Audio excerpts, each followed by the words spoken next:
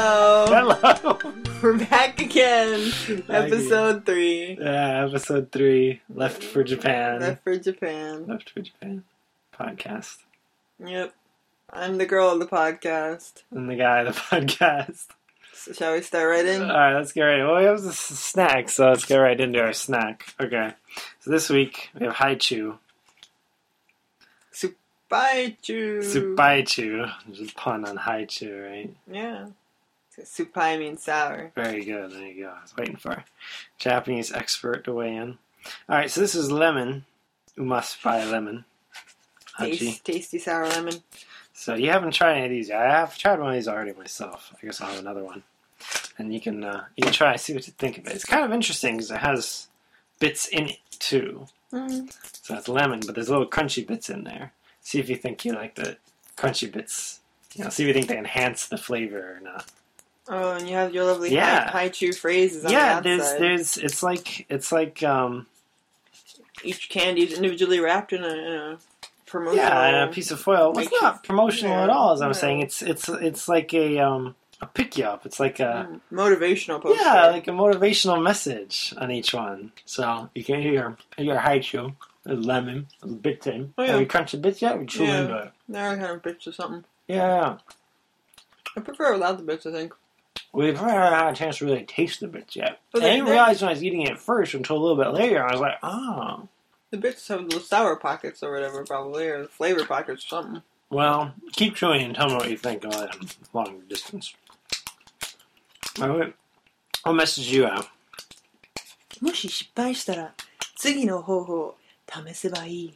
So if you fail once, it's okay to try the next way of doing something. Basically, if you fail, try again. A little pictures too, usually. Yeah, I've got a little winking Haichu little guy. Haichu guys, yeah. I don't know what kind of face my Haichu guy is making, but I've got Shiranai aji o shiru koto de hitotsu otonna ni naru. Oh, so you become more of an adult if you become introduced to a new flavor that you didn't know before. Right. If you taste a flavor you didn't know, you become more of an adult. Which actually sounds kind of dirty to me. I've seen this one before. Yeah. I don't know if it's supposed to have a dirty implication, but yeah. Yeah. Oh, I think he's got a sour face on mine. That's the face he's making. But yeah, Haichu are very interesting. He I like them. Something he wasn't basically, supposed to taste. Yeah, right. An adult flavor. An adult flavor, yeah. You become an adult by tasting this. Like, that's so much. But yeah, Haichu are like the, so they're like a chewy candy, you know? And they're like almost like the Starburst of Japan. I think they're a lot better than Starburst. For start, they actually have, like, fruit in them. I have part of another phrase on mine. My main phrase was the one about if you fail, try again. Yeah, I usually get one cut off. You don't need to bother with I think that. I can read it, though. Do you have a whole one? Yeah. Sometimes you get two. Yeah. 甘いだけじゃないところが愛される理由. So, the reason that people love you is because you're not just sweet all the time. Is that what that means? Yeah, 甘いだけじゃないところが愛 Oh, さ I れる see. 理由. So, because, and, amai also means to be, like, selfish, to be doted on, to be, kind of... It's probably sweet. It's kind of, probably sweet, but also, sort of naive. So, because you're not also those things, not just those things, people love you, I suppose. You're very distracted by the wrappers as I was trying to explain the candy. You haven't described the flavor eat the or what it's like. Are used to the wrappers. This is my first Haichu and or second Haichu in my entire life. So. You eat them that seldom. I've literally only had one or two. It tastes just like Laffy Taffy from the States, except this one had little bits of crunchiness. Do you feel the little kind of aftertaste from the crunchy bits? Well, you haven't had enough Haichu maybe to tell the difference. Yeah. But I noticed when eating these, they almost have like a little kind of mentholiness to them in the crunchy bits. Yeah, there's like a little, don't you breathe in through your mouth? Don't you feel the coolness? There's almost like a little menthol kind of action. I don't know if it is menthol or not, but there's that sort of feeling in them because of these little like cooling crystal bits here. So, normally it doesn't have that extra, I don't know. Aftertaste? Feeling, yeah, aftertaste, I guess, in your mouth. In one Haichu, there's 19 kilocalories. 19 calories in one Haichu.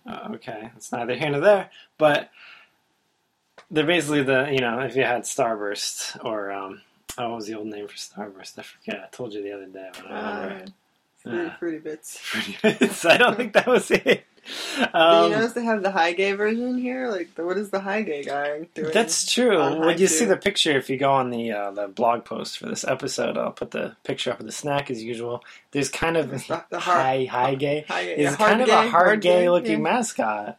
He's even got the mouth going woo, like hard gay does. Exactly. So if you don't know hard gay, just look it up. It's all over YouTube. Foreigners love hard gay. Yeah, he's not really popular anymore. I don't think he does very much. No, he's a little old hat now. That was like the early 2000s or whatever. Yeah. He was in swings. This very, very flavor of the month comedians, So I think you might see him here or there still, but he's not really. I haven't.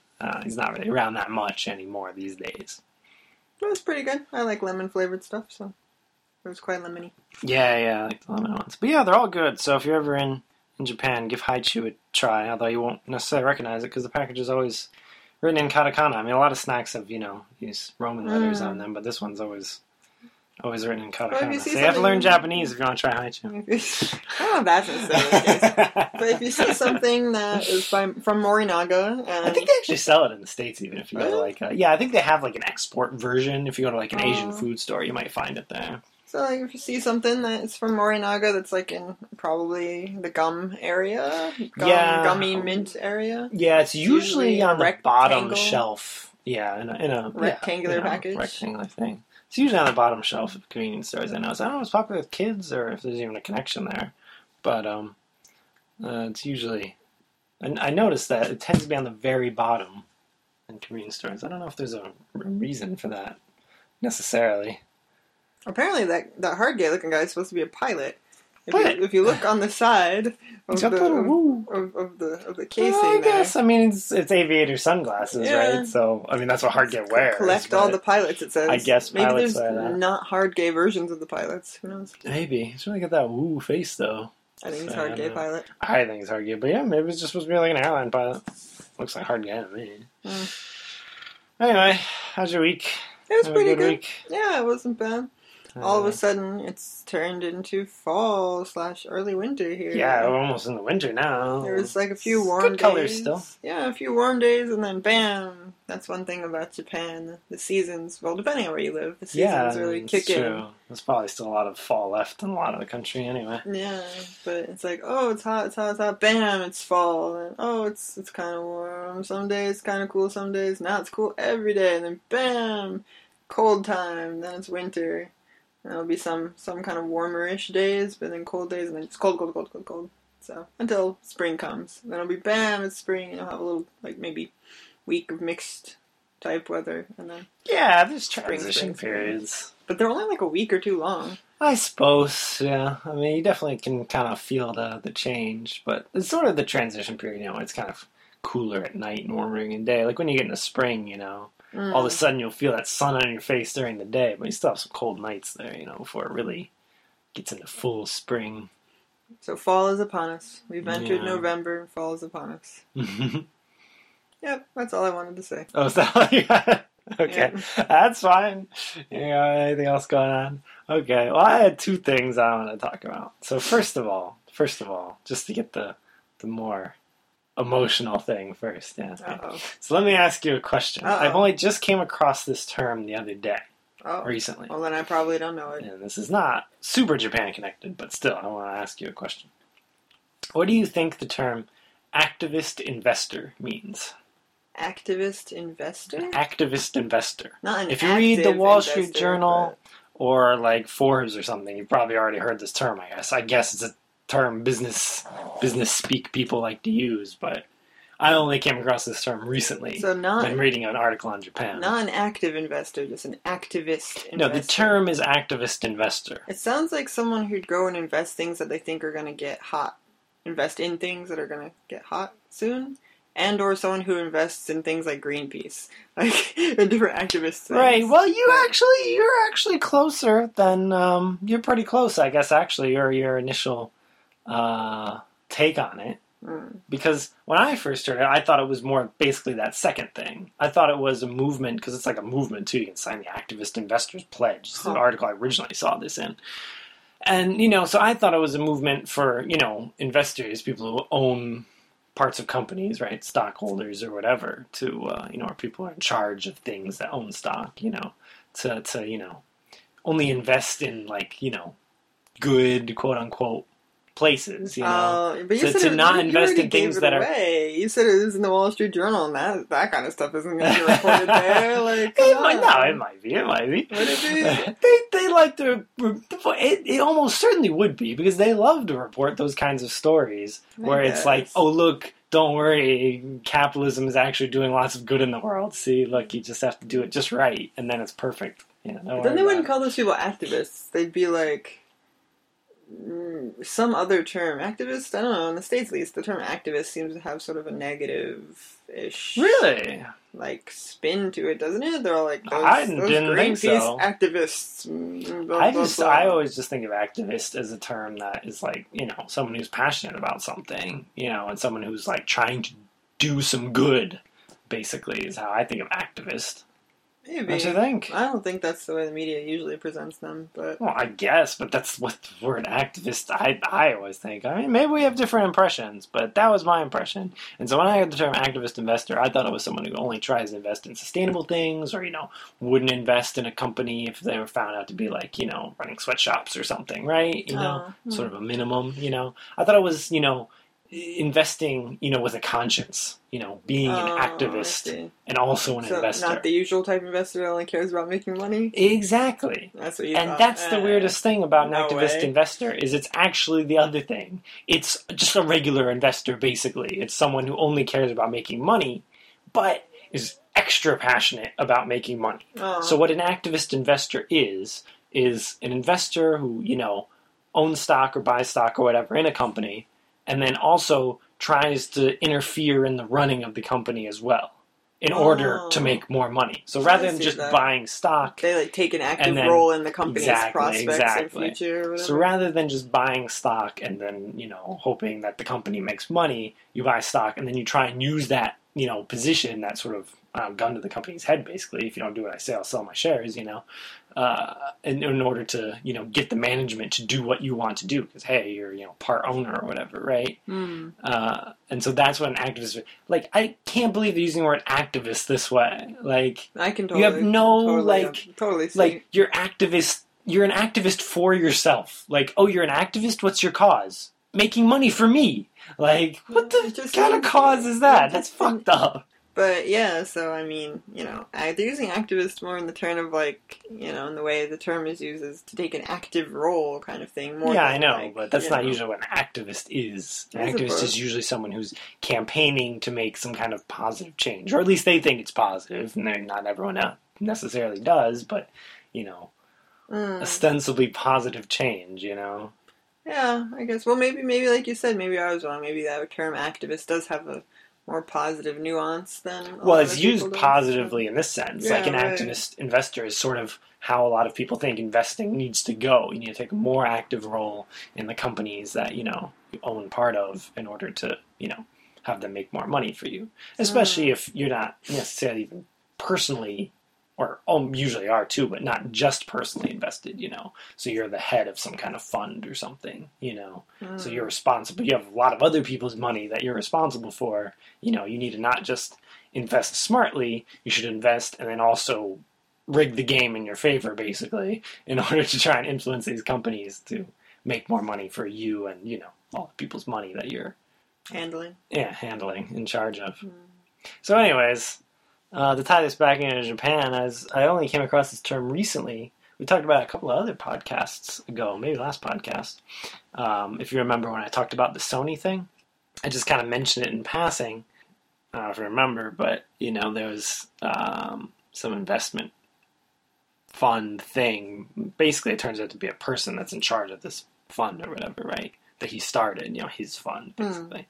And anyway, so he had bought some stock in Sony and was trying to convince them to spin off their movie division, Sony Pictures or whatever. I remember us talking about this is fairly recent news, and they never did. Of course, some American, trying to drop in, and but I saw him again because now this same guy is back again. Apparently, he's like he thinks there's money to be made in Japan. I guess there's little parachute things. which I get to in a second, because that's the most ridiculous thing about these kinds of people. And so he's buying stock now. He's got, less than 5% anyways, because I guess you have to declare how much it is if you have more than 5% in a company. Oh, yeah. So less than 5%. But, he's speaking in English, so it's enough for the Western press to kind of pick up a couple articles. But he's got stock in 7-Eleven, well, 7 and I Holdings, to be specific. Right. That's the company owns 7-Eleven. But they also run a grocery store chain, Ito Okudo or whatever, too. And anyways, so he's bought less than 5%, using his fund that he runs and started in them, and he's trying to get them to, close more stores and stuff like that in order to, make the share price go up. Because that's the ridiculous thing about these kinds of people. And it's the same thing with Sony.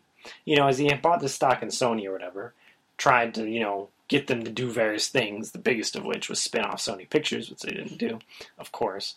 And just see the share price go up. How many shares of Sony do you think he owns right now? This isn't even that old news. 0. He sold it all. This is kind of, they just parachute in and out. It's the worst kind of person because they come in. They don't actually care about the future of the company. The long-term health of anything is not important to them. In the present. Exactly. They want to come in, convince the company to do some things. Oh, because it's in the company's interest. Yeah, it's in your interest to make the stock price go up over the short term and then sell once it goes up. That's how these people make money. So it's ridiculous to listen to them because they're only bad news. They don't care about the long-term health of anything, And if you look up this guy, so the guy is, I don't know how to say his name. His last name is Loeb. Loeb? Loeb, maybe? I don't know. Daniel Loeb. Loeb. I don't know if that's the right last time. We'll say Loeb. Loeb. I don't know.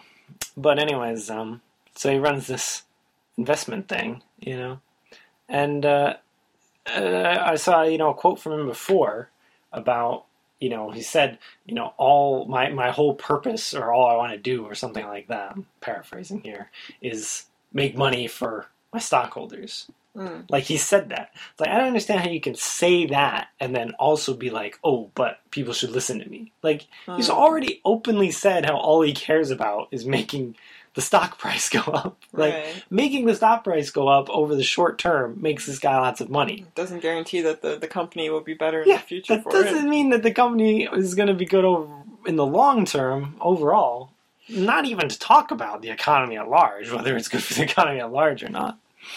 And so you have another thing, too, because they are already, before he bought stock in them, which I guess is the reason he bought stock in them, 7-I Holdings is closing some of their less profitable grocery and department stores. They're on some department stores, too. They're also cutting down, laying off some of the corporate staff, headquarters, staff, too.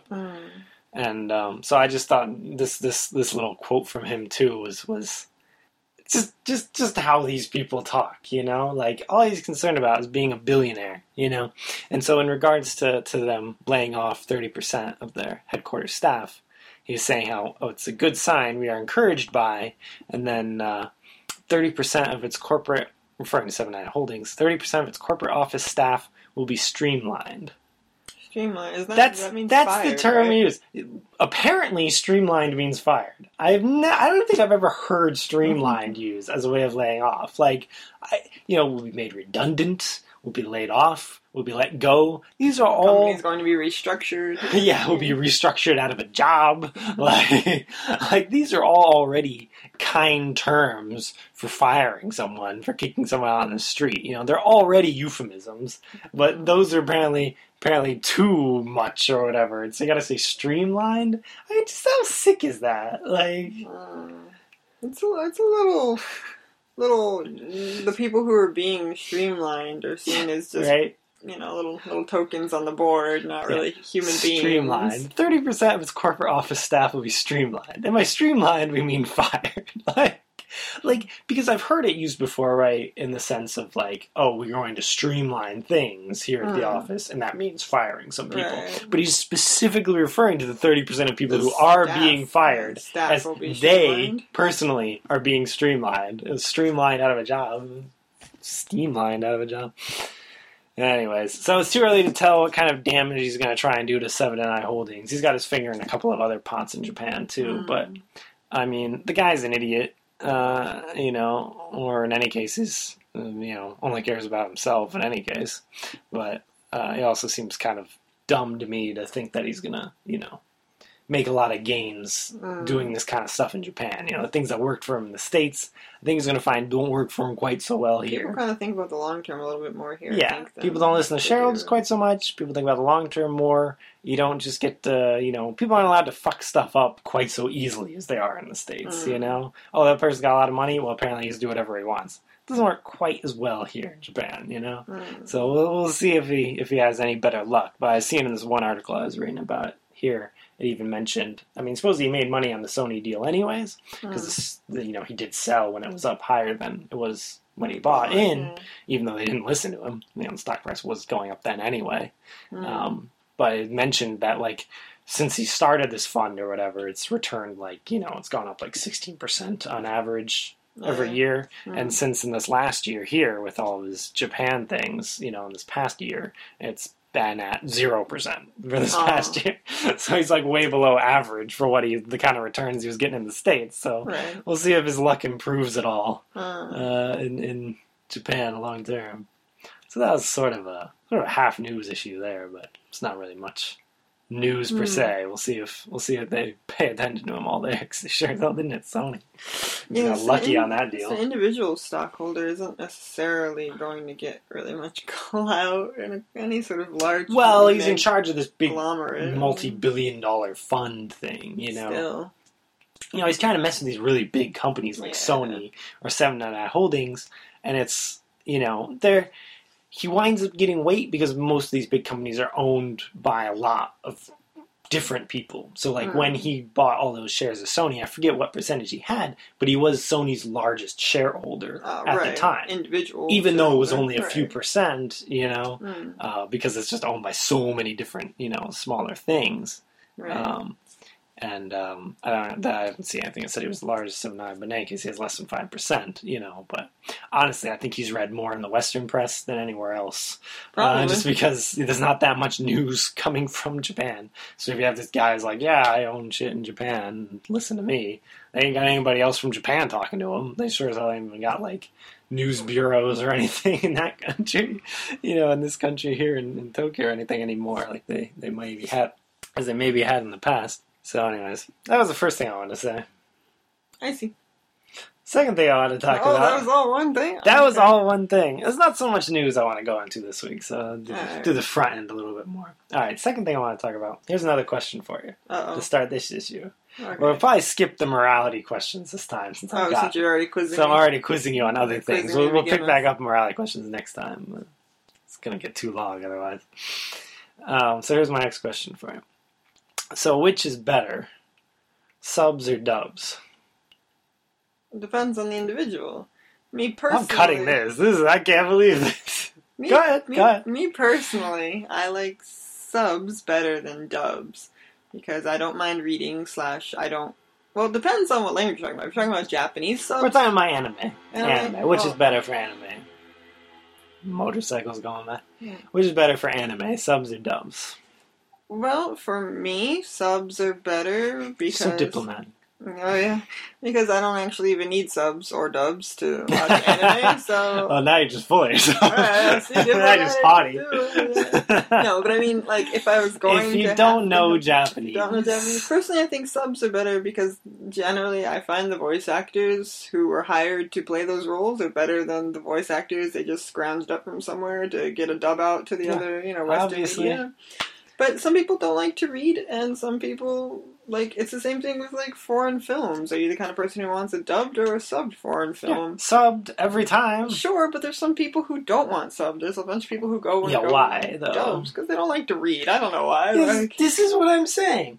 Subs are better, okay? I don't care what she says. Subs are better.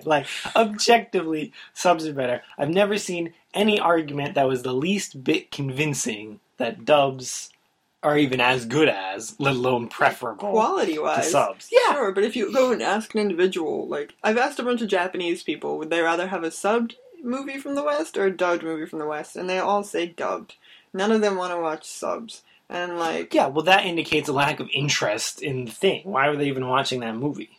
Because they probably, weird foreign films. You ask, do they though? They probably don't. Because you ask Japanese people, Japan is one of the very few countries in the world, it's pretty much Japan and India, where the ticket sales from movies in those countries are higher for their domestically produced films than for Hollywood films every year. That's true.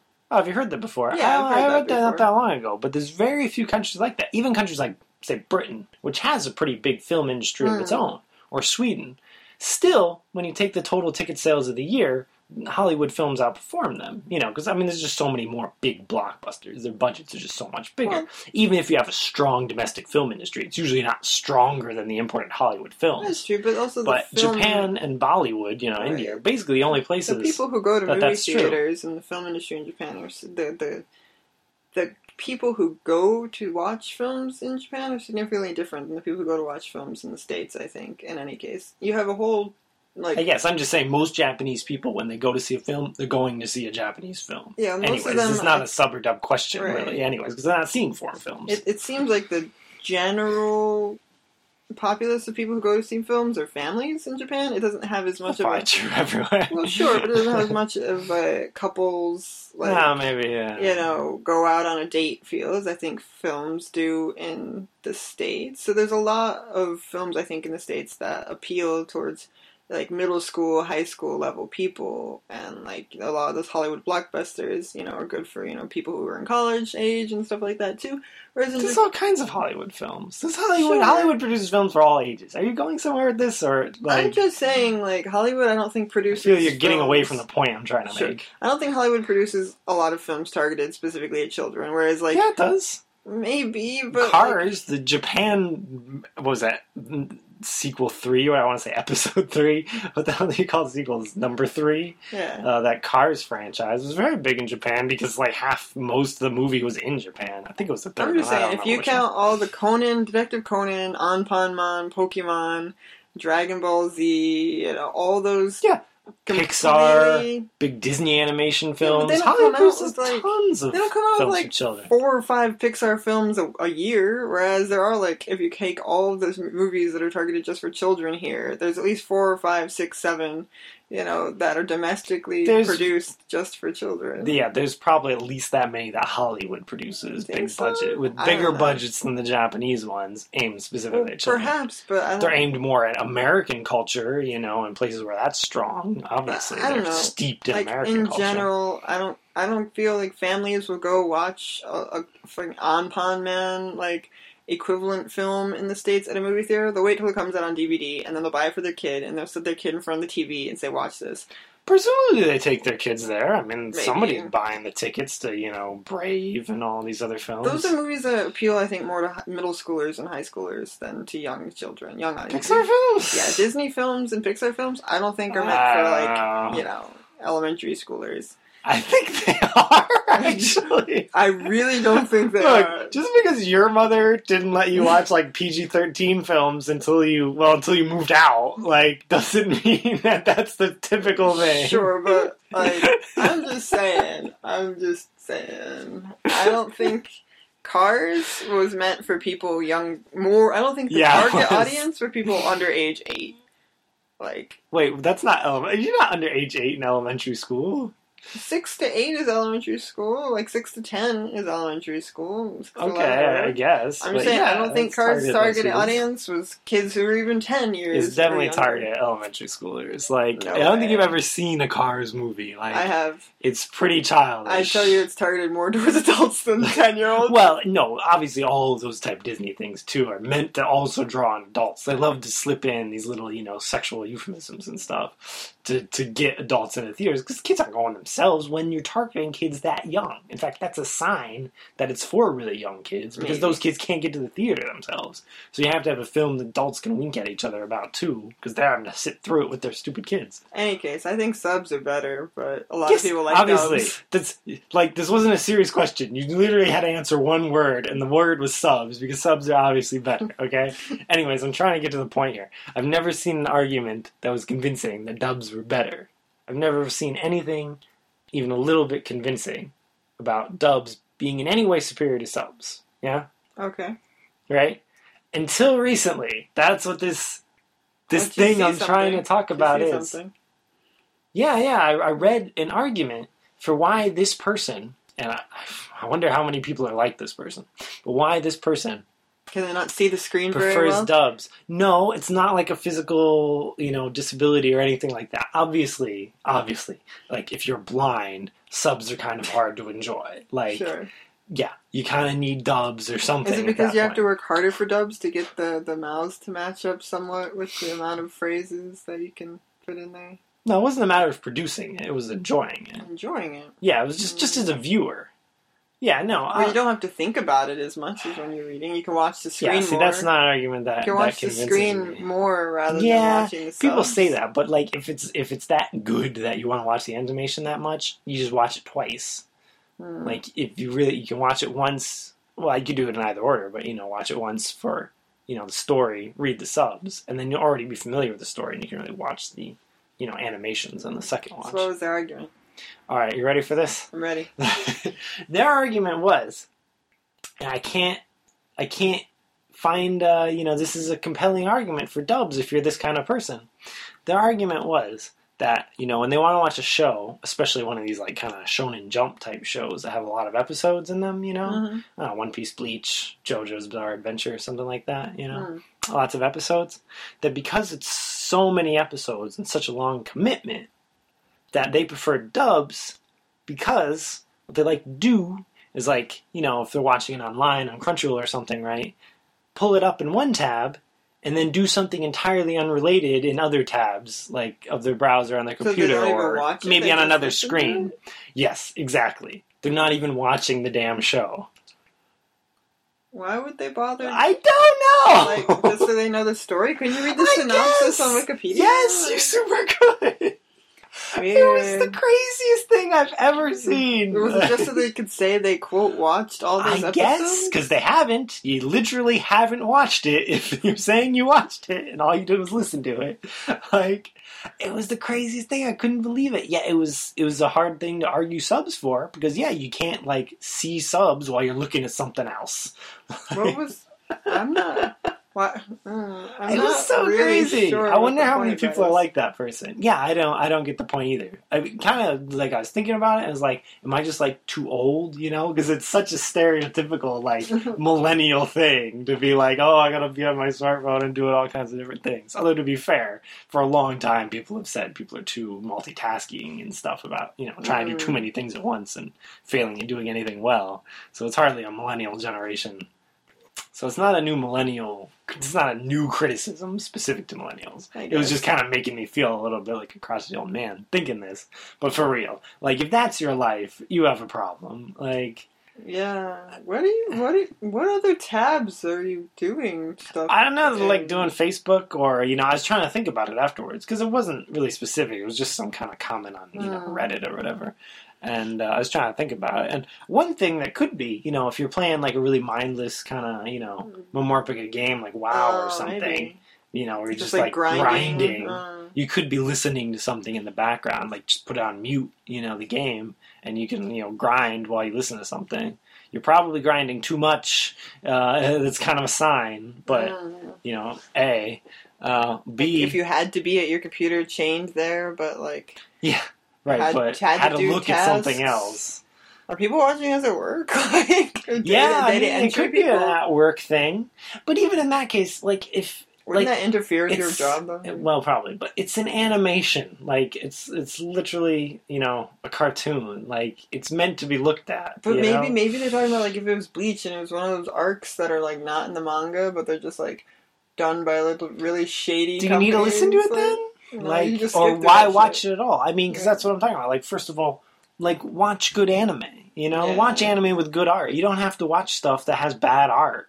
There's lots of choices out there. So watch something that has a good story and it has art that you enjoy. You don't need to watch bad anime. It's fine. Just watch the good stuff. It'll take up enough of your time. I can't really figure out a motivation for that other than, like, you gotta constantly have something. Like, there's some people who are addicted to TV and stuff constantly. That's what I mean. It just screams of addiction to me. It has to have some sort of TV or some sort of picture going on at all times in their house unless they're asleep. And even then, when they're asleep, they fall asleep with it on. Right. But, like, his argument was that, like, it was too much of a time commitment. And this way, like, he could... I hesitate to use the word enjoy. He could experience the thing, and why didn't you just read? Also, be doing other things. I don't. Yeah, you could. You think you can just read through a synopsis? Check the bucket list off. I guess. Make a check on your bucket list. I watched all of One Piece. But yeah, the second thing I was going to say, I was going to say is if you are in that situation where you're grinding or maybe working or something, but your ears are free, why anime? It's such a thing to be watched or something. Or books on tape. They're so cheap and easy to come by these days. I mean, they used to be really expensive, like books on tape. You know, now audiobooks, more accurate to call them these days, right? Are very cheaply had. You know, I mean, there's a lot of free ones. There's a whole, LibriVox thing where the volunteers read stuff. You know, those are completely free. There's cheap ones in places like Audible and stuff like that. And there's, free, but maybe not necessarily entirely legal. Even if stuff that's not of copyright, you can find on YouTube and stuff. Even you don't really have to go out of your way. Practicing there's lots of stuff to listen to. That, make their own audiobooks as well. Like if you don't have time to look at something, you have to look at something else. Like you can at least pump some literature into your ears. Why anime? Like that's meant to be looked at. It's like. Oh, have someone else read a manga to me, Like it's a visual medium. Like I don't understand your life choices if that describes you. So, anyways, my whole life, subs are clearly better, and I've never heard anything that was convincing at all about dubs. And then I was like, well, this I can't really argue with. Like, if that's how you have to enjoy it, well, you actually can't use subs in that case, I guess. Yes, that is a superiority of dubs. Dubs are superior in the case that you don't have to look at the thing. If you don't want to look at it, why are you doing it? I don't really understand at all. It was the craziest thing. You have to wait for dubs to come out and stuff too. So and a lot of times dubs are done professionally. So that means you're I mean there are some unprofessional dubs, but almost all dubs are done. If you're using Crunchyroll and stuff, you're probably paying for their services, and if that's the case, you definitely think you'd want to watch it. And there's no real rush either for you. You don't want to see what happened in the newest episode so you can tell all your friends about it or anything, because there's a delay generally for dubs. And usually longer than subs anyway. Right, so it's not even a matter of I gotta get I don't have time to watch the episode. I have to have it in my ears, but I gotta know what happened. I really don't understand motivation, so I honestly think it's just people have a problem. Something. You want another haichu? No, I'm good. You can have one if you want, though. That was the end of that segment. Shall we get into some news? Sure. Alright. Too much news that I want to cover this time. Well, I guess we did promise last time that we'd talk about the TPP this time. So let's talk about the TPP, I guess. We should cover that here. There's not a lot to talk about, even though I put it off, even though, this is a little bit of a Hisashi Budi podcast here. It's been a couple of weeks, I know. There's a gap. There's a gap. We had some gap weeks. Yeah, we had some gap weeks, Halloween. Not much new has happened. The full text still has yet to be released by anyone. So we still don't have a full text to go off. Do you have anything to say about TPP before I say a couple of things? I don't have a couple of things to say myself. Alright, so there's a couple of things that are kind of interesting that we know so far. Okay, so there's a couple articles, there's some, I don't know, things that have come out here or there, I guess. I mean, none of these can actually be confirmed because we don't have the text. But basically, personally, first of all, I was surprised that they actually concluded the discussions. Last month, or 2 months ago, I think it was September now that they, it's November now, that they concluded the discussions. And someone had asked me a while ago, I don't know, earlier in the year, if I thought that it was going to be done by the end of this year, because they were saying again, Obama especially was saying again, he wants it done the end of this year. And my prediction was no, it's not going to be done by the end of this year. Because he said that last year, too, that it's going to be done by 2014. And it wasn't even close. Right. Like September? Like, way off. And so I said again, oh, no, it's got to be done by the end of this year. You know, I mean, he's getting down to the end of his term now and stuff, too. Right. You know, and so he wants to get this done, obviously. And more so than before. And so that's the first thing that struck me about this, is I was really surprised that they actually concluded it in that last round of talks. I thought they were going to go at least another round, even if they did make it by the end of this year. And so that, first of all, we don't have the text, but first of all, is an indication to me that the U.S. probably compromised on a lot of things that it said a while ago it wasn't going to. At the onset of this, it's like, oh, we want this, this, and this. But then when they're under time pressure, it's like, well, or maybe they could work people over the long term, but when they're under a time pressure, they don't have, they're under time pressure, it's like if the other side simply delays, then that's a loss for you if you have to have it done by a certain date, right.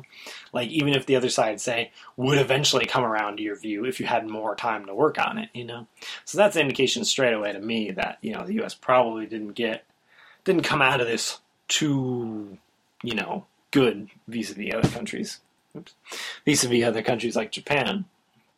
So let's see. So some things that we have. Oh, right. That was one of the big things in regarding Japan and the TPP was they managed to, I think I forget what the U.S. was arguing for a percentage.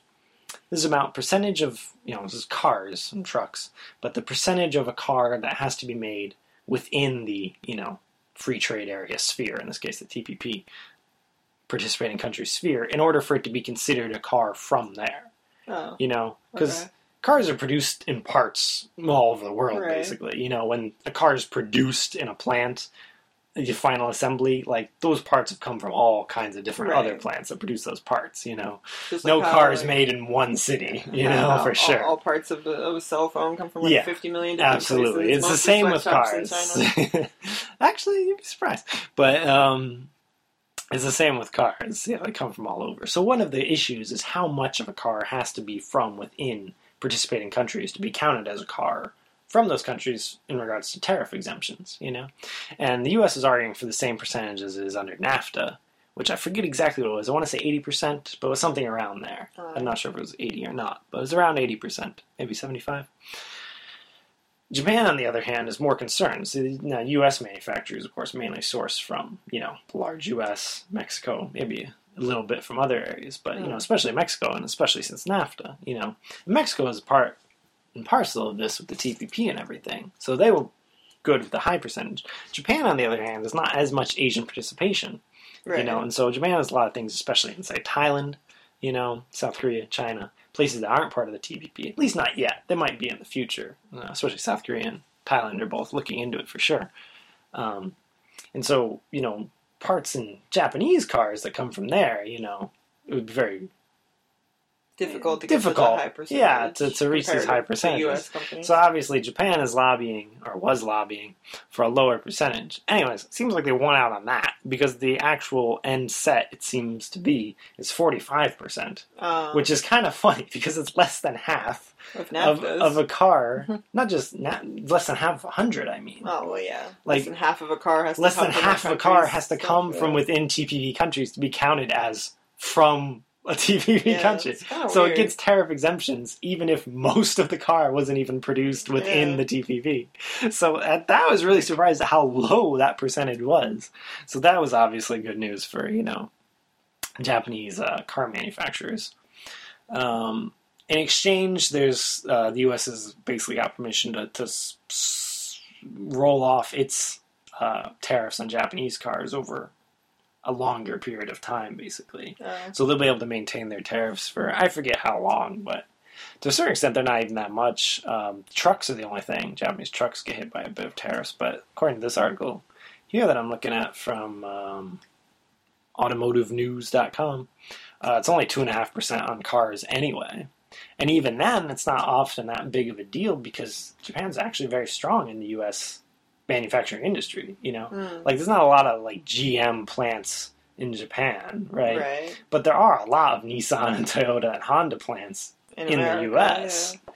And that's the interesting thing that this article also pointed out is that any of these benefits that the TPP brings that are going to give advantages to American manufacturers also actually give those same advantages to Japanese manufacturers operating in the U.S. There's a lot more of those, and vice versa. There's a lot more Japanese manufacturers operating in the U.S. than U.S. ones operating in Japan. Yeah, right, exactly. So even if there's more, obviously, even if the U.S. is mainly U.S. automakers, there's still a lot of Japanese automakers there, and they'll be able to export cars to, say, Chile or somewhere like that that's participating in the TPP. They'll be able to get those same tariff exemptions. Even if they're not shipping cars from Japan, they can just ship them from the States, and then send the profits back to, their headquarters. So it's kind of difficult for that. So I give some figures even in the article. Like General Motors exported, 2014, I guess, like 233,000 vehicles. And Japan exported to the U.S. 472,000 vehicles in 2014. That's, of course, just comparing General Motors to Japan, but also it's kind of showing the flow into the U.S. The U.S. isn't a strong exporter of cars even to other countries aside from Japan, and so they're trying to compete, especially, like this article says, in emerging markets like, Thailand or well, not Thailand, I guess it's not in TVP, but I think Malaysia, I think, is in there, or, and Chile, so some of these South Asian countries, or Vietnam, South American countries. Too. Yeah, Vietnam's in the TPP. And so Japan kind of has that advantage in Asia, but then also because of all their manufacturing plants in the States, they're actually quite competitive exporting from the States to these other South American countries. Or if they want, they can also export from Asia to these South American countries. So they sort of have a two-route thing they can do, whereas the U.S. is sort of stuck in its U.S. Auto manufacturers sort of stuck in what they have. So that was kind of an interesting point. The other main issue, of course, of the TPP in regards to Japan, especially, is the food issue. So there's a lot of discussions on that. The U.S. is a big food exporter, and this is why the U.S. wants tariffs to be eliminated. This is always the strangest thing about this to me, is, the argument is free trade, right? Right. The banner is free trade. And so using this banner, places like the U.S. always say, we need to eliminate tariffs, or at least lower them as much as possible. So they're against tariffs because they're all for free trade, ostensibly. But then on the backside, on other stuff. yeah, but on the backside, they have tons of subsidies. Like for farm products, the U.S. is always trying to, especially on Japan, but other countries too, trying to eliminate or lower tariffs on farm products so that they can export more farm products. Because, free trade, it's bad for, unbridled capitalism to have tariffs. But they never eliminate their subsidies. On the producing end, back in the States, they have all these huge subsidies to different, farming industries. Right. So that, a lot of things aren't even, saw a documentary on corn, claim that if you run the numbers, it's not even sustainable to produce on these big factory farms without the subsidies. The price that it sells for isn't high enough to make a profit growing corn, except that you also have the government subsidy, and that is what's pushing you into the black. That's what's making it profitable. But if the banner is free trade and, just capitalism all the way, aren't subsidies, not very, isn't that kind of big government the same as tariff? You're just doing it on the other end. Right. Rather than the selling end, you're doing it on the producing end. I don't see how one is, ideologically superior to the other. They both seem to be equal to me, It's clearly just a self-serving thing. If you're an exporting country, you want low tariffs. Yeah, if you're an importing country, you want the tariffs, and you're not so keen on subsidies. Subsidies help you to produce tons of stuff for export, If you're only trying to produce enough for, consumption, domestic consumption, you're not necessarily so concerned with subsidies, but then, of course, you do want tariffs to protect the domestic industries. Anyways, so that's first of all, when it comes to food, that's the weird thing about me. It doesn't make any sense from a ideological argument. It makes sense from a realistic argument, sure. But from the ideology that they claim to be arguing from, it never has made sense to me. So anyways, on the food issue, there's tariffs on various things, main things are like rice, beef, pork, especially with the States, and then in regards Australia is also There's some news recently on like butter and cheese. Okay. Yeah, just come from there. And so some news that we have there. So yeah, like on the butter and cheese side, which mainly affects Australia really more than it does the States. They're basically doing a quota thing, which is kind of funny because the whole thing of the TPP was just to eliminate tariffs. Right. And I guess Japan managed to argue like, well, okay, we'll keep the tariffs, but we'll just do more quotas, which Japan has always done. Like this, they already have quotas on a lot of things that they've arranged, ever since the 70s and stuff, because, we're not being competitive enough. And it's like, okay, well, we're going to keep the tariffs, but we'll guarantee that we'll buy from you a certain amount, and that tends to placate people while also allowing them tight control over the domestic market, And so it seems to be that's exactly what's happened again with the TPP, even though the TPP was supposed to be, much bigger than any other free trade thing before. Japan's still getting its way. Pretty much. Quotas still seem to have been the domestic populace, like the people here, wouldn't let them pass TPP if they Yeah, right. Well, this hasn't been passed yet anyways. And that's the thing with the TPP. And the reason they don't want to release the text is that I don't think anybody's passed it yet. Japan hasn't. It's no guarantee there. It's less of a guarantee in places like the U.S. where, it's like an election coming up, or Canada, where I think the government just changed recently. Yeah, a couple weeks ago. Yeah, so they're even less guaranteed in these places. But anyway, so quotas seem to be the thing. So there's going to be a quota on butter and cheese, which, is not even that big. Most beef and pork, on the other hand, are going to have their tariffs reduced a lot. So they're not using a quota thing there, but they already import tons of, especially beef. I mean, it's weird because American beef is already always the cheapest beef. Yeah. Supposedly there's like a 38.5% tariff on it right now. Already? Supposedly. It's like way cheaper than domestic. Yeah, I know. So supposedly that's going to, phased in over like 2 decades, going to cut down 9%. So I don't understand how it's going to get any cheaper. I wonder if it even is going to get any cheaper because it's already the cheapest. Like, I don't understand who's not buying it now when it's already the cheapest. It's going to start buying it if it's, an extra 50 yen cheaper, Yeah, I don't know. It's hard to imagine. The one, on the other hand, pork is having a similar big tariff cut, like that. That one's in terms of yen per kilo, apparently. Yeah, apparently it's something like 400 yen a kilo or something just in tariffs on American pork, and that's going to go down to like 50 yen a kilo. So that's pretty significant. Especially since American pork I don't see so much. Yeah, so I think there's maybe room for America to come in and also be the cheapest meat in that category. Right. Beef is way beef is already American. It's the cheapest by far. It's usually cheaper than Australian even. You don't see much chicken. Which is cheaper than Japanese. And you don't see much pork. Yeah, chicken and pork are still mainly Japanese, even the cheapest stuff, which is cheaper than beef anyway. There's like no processed meats at all in the States. Like no hot dogs, no sausages, anything like that. That might be. I guess I don't read the labels much, but for a lot of processed stuff, a lot of that stuff just comes from China and other Asian countries. Like if you're gonna process and then import, so much closer. Right. I wonder if those markets will get more flooded with American meat. Processed meat categories? I don't know. Maybe. Oh, what if beef becomes cheaper in pork? Will they be able to like process more stuff? Yeah, maybe. I don't know. I don't read the labels on processed meat things enough. It's not as big of a processed meat market does it always say on the labels what country the meat is from? Not just where the item was produced. Because the item could be made in Japan, but it could be made using imported beef or whatever. Generally, I think it does. The stuff that I've looked at. But I don't say I haven't looked at that much, but I haven't thought about that. There isn't as large of a processed meat industry here. Yeah, I mean, it's not like everybody's eating hot dogs all the time. And they're not all eating. If anything, processed fish is almost certainly a bigger industry than processed meat. There's no like, hey, let's have a bologna sandwich here. Yeah, right. Let's have a fish sausage. Fish sausage, yeah. Some kamamoko. Right. For real. So I think there's very room for pork to become cheaper. The most interesting thing, and I think is interesting because a lot of people don't know about it, is I hardly ever see anyone talking about it in the Western press. Because I guess no one cares to talk about it because it's, a good thing for the West, especially the States, is rice.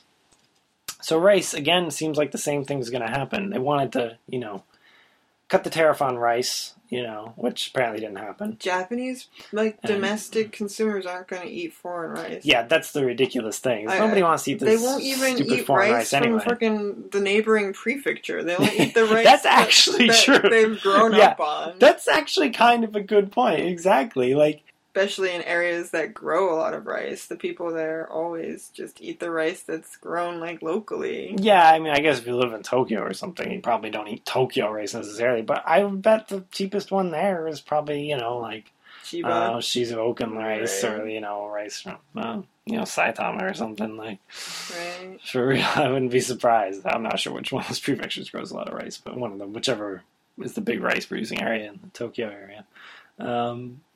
But for real, whenever I talk to anyone who's gone like abroad and they're like, I really wanted to eat rice, I'm like, well, they have rice in that country. They're like, that rice is terrible. I'll never eat that rice. Yeah, people are pretty picky about their rice. People there might like it, but it's got a certain flavor, a certain aftertaste, or a certain consistency. A lot of people think it's the water. Not used to.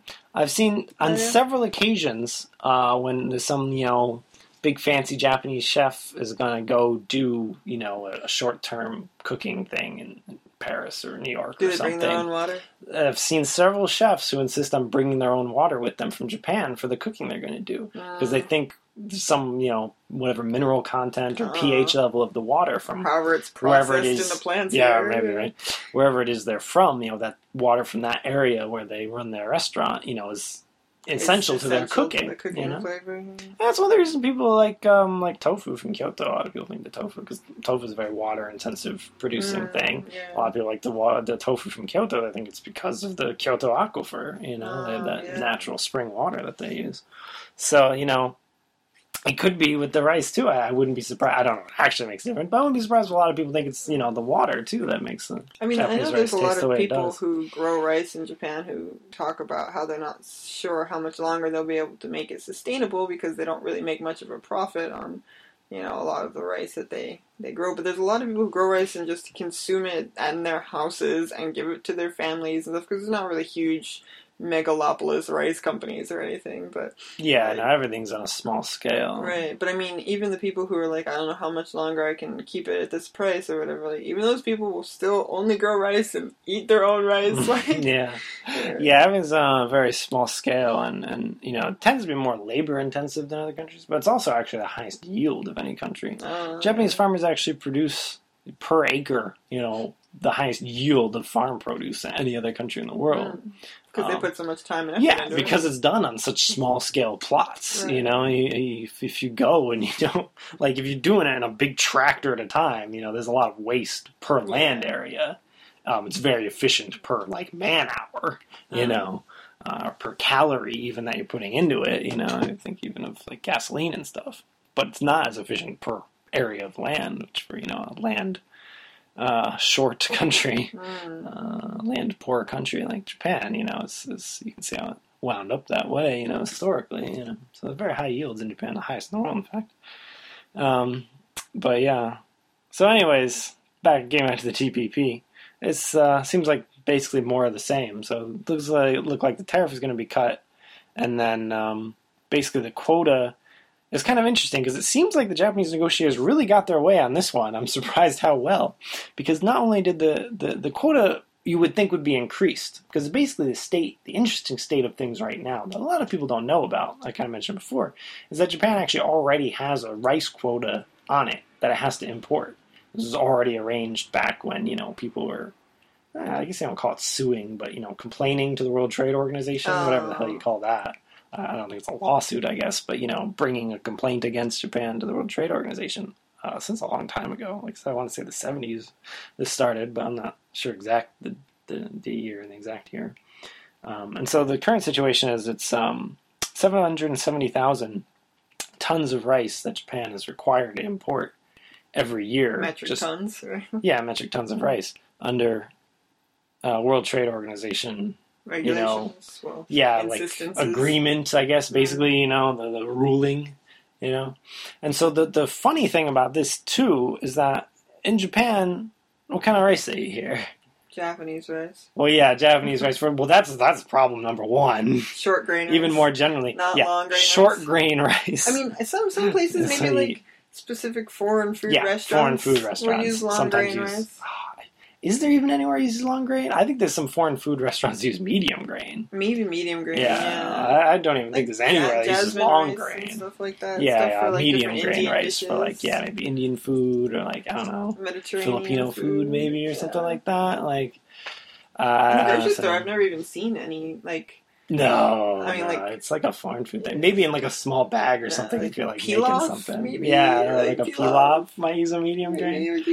But for the most part, people do not eat medium grain with anything. Right. You know, aside from these weird foreign food things, you know, which like people mainly have at foreign restaurants. Even when you're making a lot of other dishes, like even if you're making like a... not a gratin, because that's potatoes, it's the one that's rice. A doria or whatever. That's usually short grain too, isn't it? Yeah, usually. Yeah. Most things, even if it's kind of a Western or Western-inspired yoshoku thing, like if you're having a katsudon or something like that, it's short grain under there, even though you're having a pork cutlet, on it. Like, it's always, short grain rice at a minimum. Obviously, Japanese, Japonica strain preferable. But right, if you're only, the only way I can imagine people using medium or long grain rice is if they're making ethnic food, basically, what we consider ethnic food. So yeah, right, which isn't that common. Which is what's interesting about it, because one of the rules of that, what is it right now? It looks like, according to this article, what am I looking at? Which website is this? Theconversation.com. It appears that, because I know under these rules, they have to import 770,000 tons of rice, but there's also a certain amount of that they're required as part of their agreements of medium grain rice that they have to import. Oh, yeah? And it looks like it's 10,000 tons now. Nobody wants it. Yeah, not here. Nobody wants foreign rice to start with, and then they also make them import medium grain rice. Nobody's eating that at all.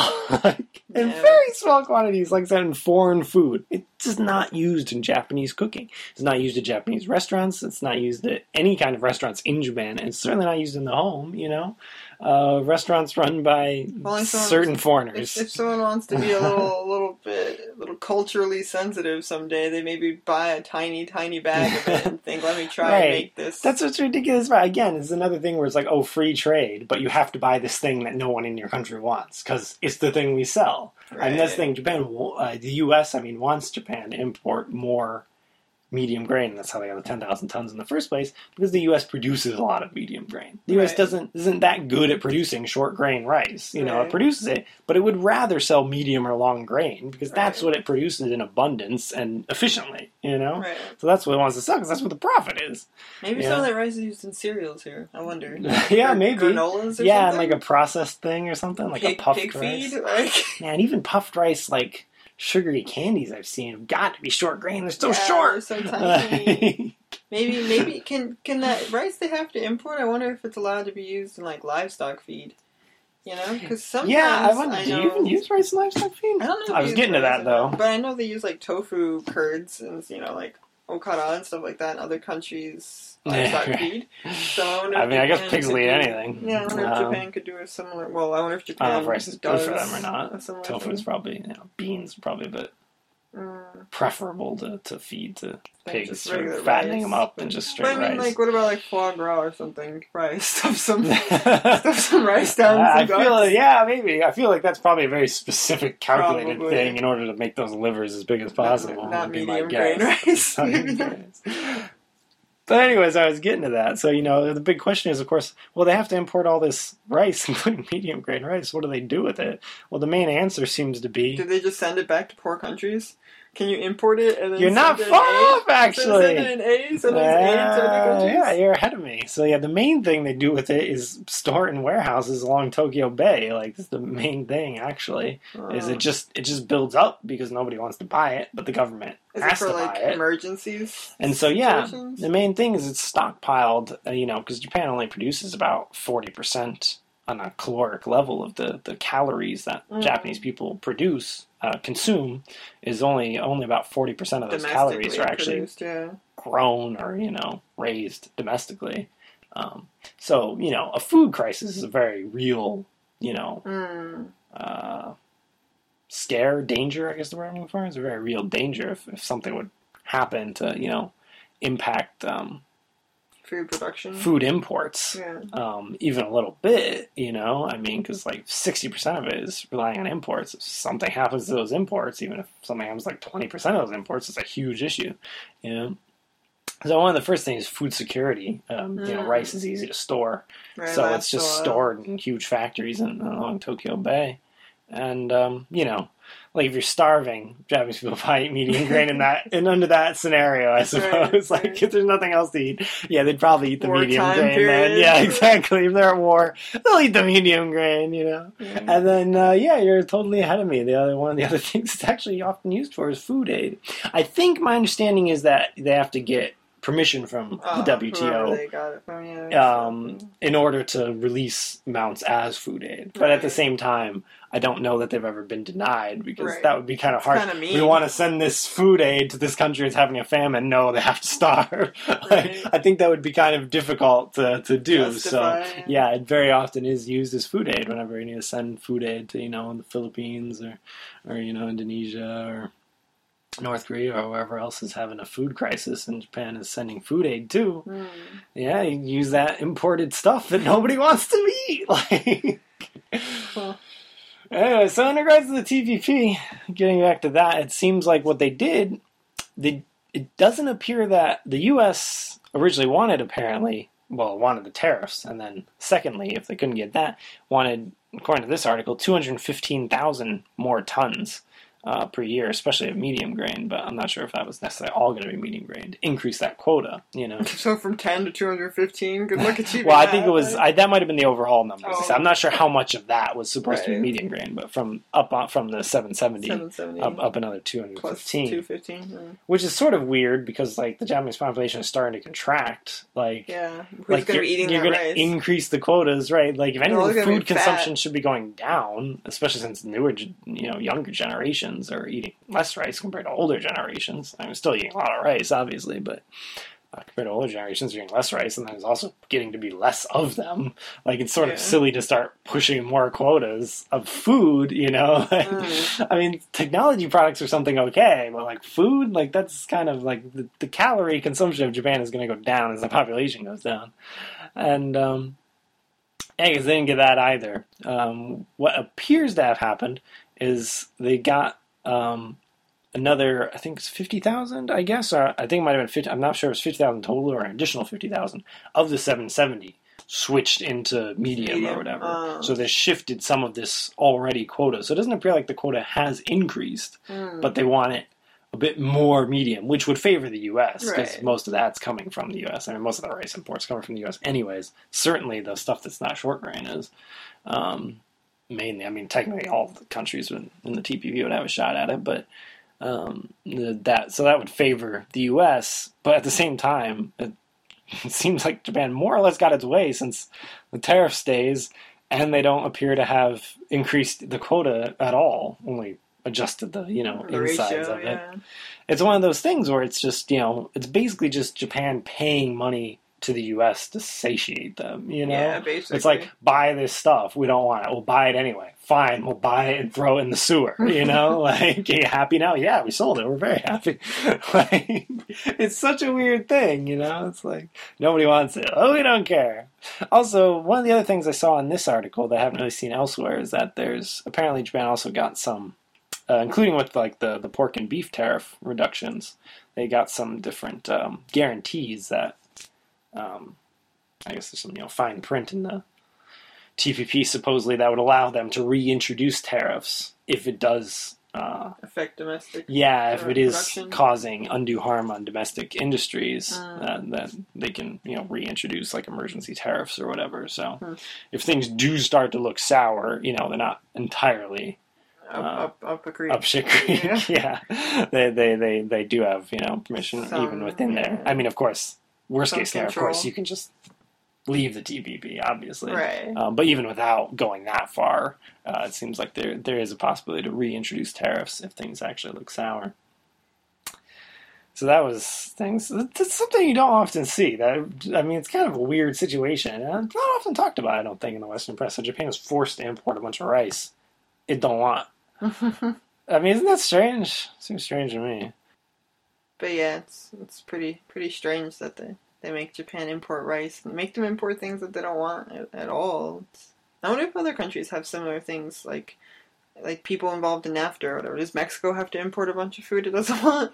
I don't know. I wouldn't be surprised. I mean, I'm not that knowledgeable about non-Japan related things. Right. Does but Mexico I wouldn't be have surprised to, if import a they're bunch of maple syrup from Canada? Like, not allowed to be in there anymore. Yeah, right. It's like, you gotta get your maple syrup imports. Yeah, I have no idea. I wouldn't be surprised. I mean, I wouldn't be surprised at all if there's also, similar setups with other countries. I mean, I wouldn't be surprised if Japan was the only country with any kind of import, quota. I guess it's just a thing they do. Seems very unfree trade to me, frankly. Yeah, but it seems kind of strange. it's weird that you have to buy this stuff. And it's like, because it's so strange, because it's like a government mandate to buy it, So Right. it's like, if it's like whoever's selling it, U.S. rice exporters or whatever, don't even have to, try and sell the stuff to Japanese consumers. Because they know that the government has to buy it, at least to this quota. Guaranteed, yeah. They're guaranteed that certain amount of sales anyway. I mean, it just kind of ties back into the subsidies you're talking about. They know they're going to get these subsidies, so, even if they wouldn't normally be able to get in the black with the way they produce things, they do with the subsidies. Even if they wouldn't normally be able to sell the amount of rice that they needed to stay in the black, they at least know the Japanese government has to buy it. Yeah.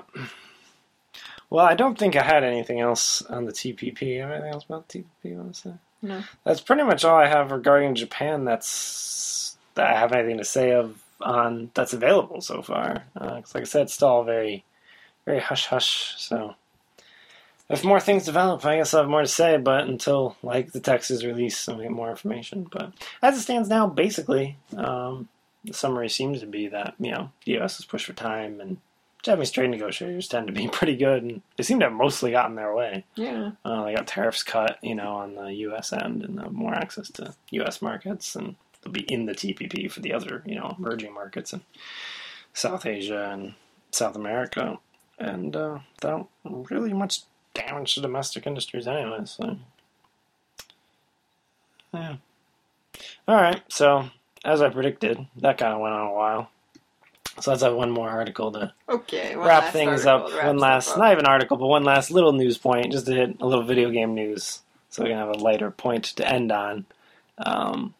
This is kind of making the rounds a little bit. GoldenEye 007 is a pretty famous game for N64. Right. It was one of the big N64 titles back in the day. We were playing it at my local Walmart a lot.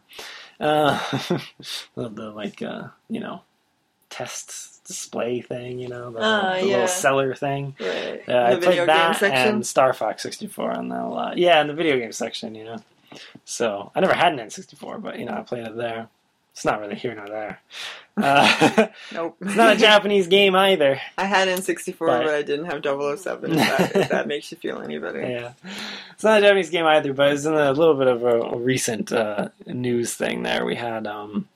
the developer, I forget exactly who was, former producer, I guess the guy was the producer of it, Martin Hollis. There's a little article making the rounds where he had a couple of quotes of Miyamoto, Shigeru Miyamoto, the, godfather of Nintendo. Some of the comments he got from him about this, first-person shooter being on a Nintendo thing. Right. Nintendo's generally had a pretty... don't be too violent standards. Yeah, exactly. So that was the main sort of, Genesis Super Nintendo thing, is you can have a lot more, gore and violence on a Genesis, because, Sega was okay with that, whereas Nintendo was very, exactly, trying to be family entertainment system here, so. And so it's kind of unusual to have a first-person shooter like that, But apparently they did, because of Miyamoto, had to tone down the violence and the gore especially. And apparently one of the thing that's really making this make the rounds is one of his suggestions was he thought it was, now this is, secondhand. This is Hollis saying what Miyamoto said to him. And it says here, second point is he felt the game was too tragic with all the killing. He suggested that it might be nice if, at the end of the game, you got to shake hands with all your enemies in the hospital. So you didn't kill them, you just sent them to the hospital. You just injured them or something, and then you all kind of made up in the hospital afterwards. Everyone was just injured. No one actually died. It's kind of cute. What was he, like a 30, 40-year-old Japanese guy supposedly telling some other probably 30, 40-year-old dude? Yeah, because he wouldn't even have been as old as he is now then. Right. Being like, hey, they should all shake hands in the end, so everyone knows they're okay. That's really funny. Yeah, in like in a James Bond, like do you not watch any James Bond films before this game came across his desk here? Like... Exactly. Had you ever seen a James Bond film? Maybe not. I did already just finish saying the Japanese film industry is way bigger than Hollywood, so he might not have. But yeah, I thought that was funny because, right, a lot of people think it's funny because it's kind of cute. But I also thought it's funny because when I think about it, that kind of actually is how the end of, one of Japan's big shooter franchises is. If I think of, a game I did play a lot, House of the Dead. Oh, yeah. The end sequences of House of the Dead are actually often very much like that. Like, they're very kind of dark and certainly violent, But usually, on kind of a lighthearted credit sequence thing, you often have the different, monsters and people kind of waving at the screen during the credit sequence just to kind of... lighten the mood or give you something to watch during the credits. Yeah, kind of an Easter egg for having made it to the end of the game or whatever. It's like here's all these characters and stuff. They tend to be very lighthearted at the end, and that's and if you've ever seen those bits, things like Typing of the Dead won't be too much of a surprise to you. They've always been kind of tongue in cheek about, even though they're pretty violent and serious in the main part of the game. They've never taken them that seriously. Overall, so that actually kind of put me in mind of that too. So it seemed, I guess, kind of a Japanese thing for Miyamoto to have said. I have them all shake hands at the end, so there's no hard feelings. Right. I thought that was funny. Good article to end on. Yeah. So, if you have any questions or comments, you can always write in. Where do they write in? Left for Japan at gmail.com. Yeah, you remembered it. I put you on the spot, but you remembered it. Yeah, so if you have any questions, comments, news items you want us to cover, anything, you can tell us we suck. Left for Japan, name of the podcast, at gmail.com. LEFTFORJAPAN at gmail.com. Very good. Sorry for running long. Any final word? Haichu's pretty good. Haichu's pretty good. Try Haichu. That's all. Alright, well. Bye-bye. See you next week, hopefully. Sorry for being late. Bye. Bye.